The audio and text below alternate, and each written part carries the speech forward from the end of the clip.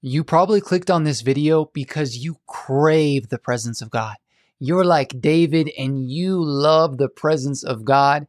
David said, "One thing I've desired of the Lord, and that I will seek, to dwell in the house of the Lord all the days of my life." Well, praise God, my friend. You're in the right place because I'm going to give you 4 keys on how you can ascend higher into the presence of the Lord. This is straight out of the Word. You know how we do it here. If not, welcome. God bless you. I'm glad you're here. Psalm 34, it says, Psalm 24, verse 3 says, "Who may climb the mountain of the Lord? Who may stand in his holy place?" So David is asking this question, and then he is going to respond by the Holy Spirit. Who can ascend the hill of the Lord? Who can stand in his holy place? He who has clean hands and a pure heart. So number 1 is clean hands. What are you touching? Where are your hands? What are your hands on? What businesses are your hands on? What are you investing in? Well, what are you scrolling through, right? What are you touching with your hands? Your hands are your actions. What are you doing with your hands? Are those hands clean? The screen that you touch with your hands, is it clean? Are your hands clean? Are they holy? Can God use those hands? Can God take your hand and lay it upon a non-believer and use your hands to fill them with the Holy Spirit? You need clean actions. Pure actions is number 1. Number 2 is a pure heart. You must have a pure heart. Purity of thoughts and meditations. The deepest meditations of your heart, God desires for them to be pure. He says he desires purity in the inward parts, in the depths of your soul. God wants this to be pure. Matthew 5 says, "Blessed are the pure in heart, for they shall see God." It's those who have a pure heart that can see God no matter the circumstance, no matter the situation, no matter what they're going through in life. The pure in heart can still see the Lord. So you must have a pure heart. And the heart in the Hebrew meant your deepest thoughts. It meant your innermost meditations. Are your innermost meditations full of complaining and hatred, disgust for your brothers, disgust for those who aren't saved? Are your meditations full of selfish ambitions and your own desires? Or are you seeking the will of the Lord? Are you meditating on the goodness of God in the depths of your heart? Because when you do this, it will allow you to ascend higher and higher in the presence of the Lord. Number 3, it says,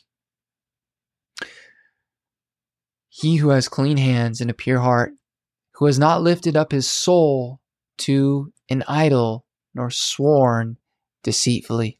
Number 3 is when you have not lifted your soul up to an idol. What is the soul? Your soul is your emotions. Your soul is your deepest thoughts. Your soul is your will or your innermost desires.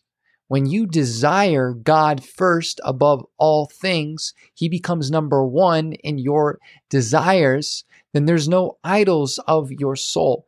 What is an idol? It's anything that you put above God. If you put it first above God, doesn't matter what it is. Could be a sport, could be a relationship, a marriage, even your kids, could be your ministry, your calling, being used by God even. Anything that you put above your pure-hearted just desire for God in the secret place becomes an idol. Jesus must be first. Matthew 6:33 says, seek ye first the kingdom of God and his righteousness, and all these things shall be added unto you. So when there is an idol of your soul, meaning you desire that thing, you're emotionally connected to that thing, or you're meditating on that thing so much, sometimes it can even be work. Your everyday work can be an idol if you put that above your relationship with Jesus Christ. Well, God is a gracious God, and he's a merciful God, and he's a God who gives you free will. So if you have an idol of your soul, God will allow you. He'll give you over to that idol because that's where your heart is. That's where your mind is. That's where your emotions are attached to that thing. So we got to cleanse out our souls of any idols. We want our souls to be pure for the Lord. So number 3 is the number 3 key to ascend in the presence of the Lord is to not lift your soul up to an idol. No idols of the soul. Number 4 is you have not sworn deceitfully. The tongue is a very, very powerful thing. Proverbs says life and death is in the power of your tongue. James 3 says the tongue can set on fire the course of history. The tongue can burn down a whole forest. This is the power of a man's tongue. We must tame our tongue. James says if you can tame your tongue, you're a mature, complete, perfect man. So we got to watch what we speak. We got to watch what we speak because you will eat the fruit of your tongue. If you're speaking death and curses over your spouse, over your relationship, over your work, over your everyday life, not being thankful. Thankfulness is another way where we can ascend into the presence of God. Psalms 100 says, enter into his gates with thanksgiving. A great way to just enter into God's presence and start out prayers is just by giving thanks and saying, thank you, God. Thank you, Jesus. And just thank him. Do 20 minutes of thanksgiving. I know that's a lot. Start with 1. Start with 2. Thank God. Just thank him for what's in front of you. Thank him for everything, even the things that may not look so good in this time being. Thank him because Romans 8:28 says that all things work out for good to those who love God, to those who are called according to his purpose. So don't swear deceitfully. Don't speak curses and death over what God has blessed, over what God is using for his great purpose. Even though it may look like a pit or a prison, it's part of the purpose and it's part of the calling. So keep your tongue pure. Amen. Those are 4 steps to ascend in the presence of God. Number 1 is let your actions be pure. Number 2 is let your heart be pure. You must have a purity of the deepest meditations of your heart. Number 3 is do not lift up your soul to an idol. What is the soul? It's your mind or your innermost thoughts. It's your desires. It's your emotions.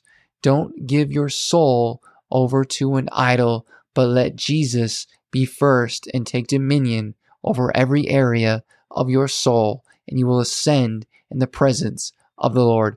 Number 4 is you have not sworn deceitfully. You keep your mouth from speaking evil things. These are 4 keys to ascend in the presence of God. I pray that you practice these actively. Engage with me. Let me know what you think about this word. Let me know your thoughts. Let's chat. Let's grow. Let's pursue Jesus. Amen. Hallelujah. God bless you. I'll see you soon. Bye-bye.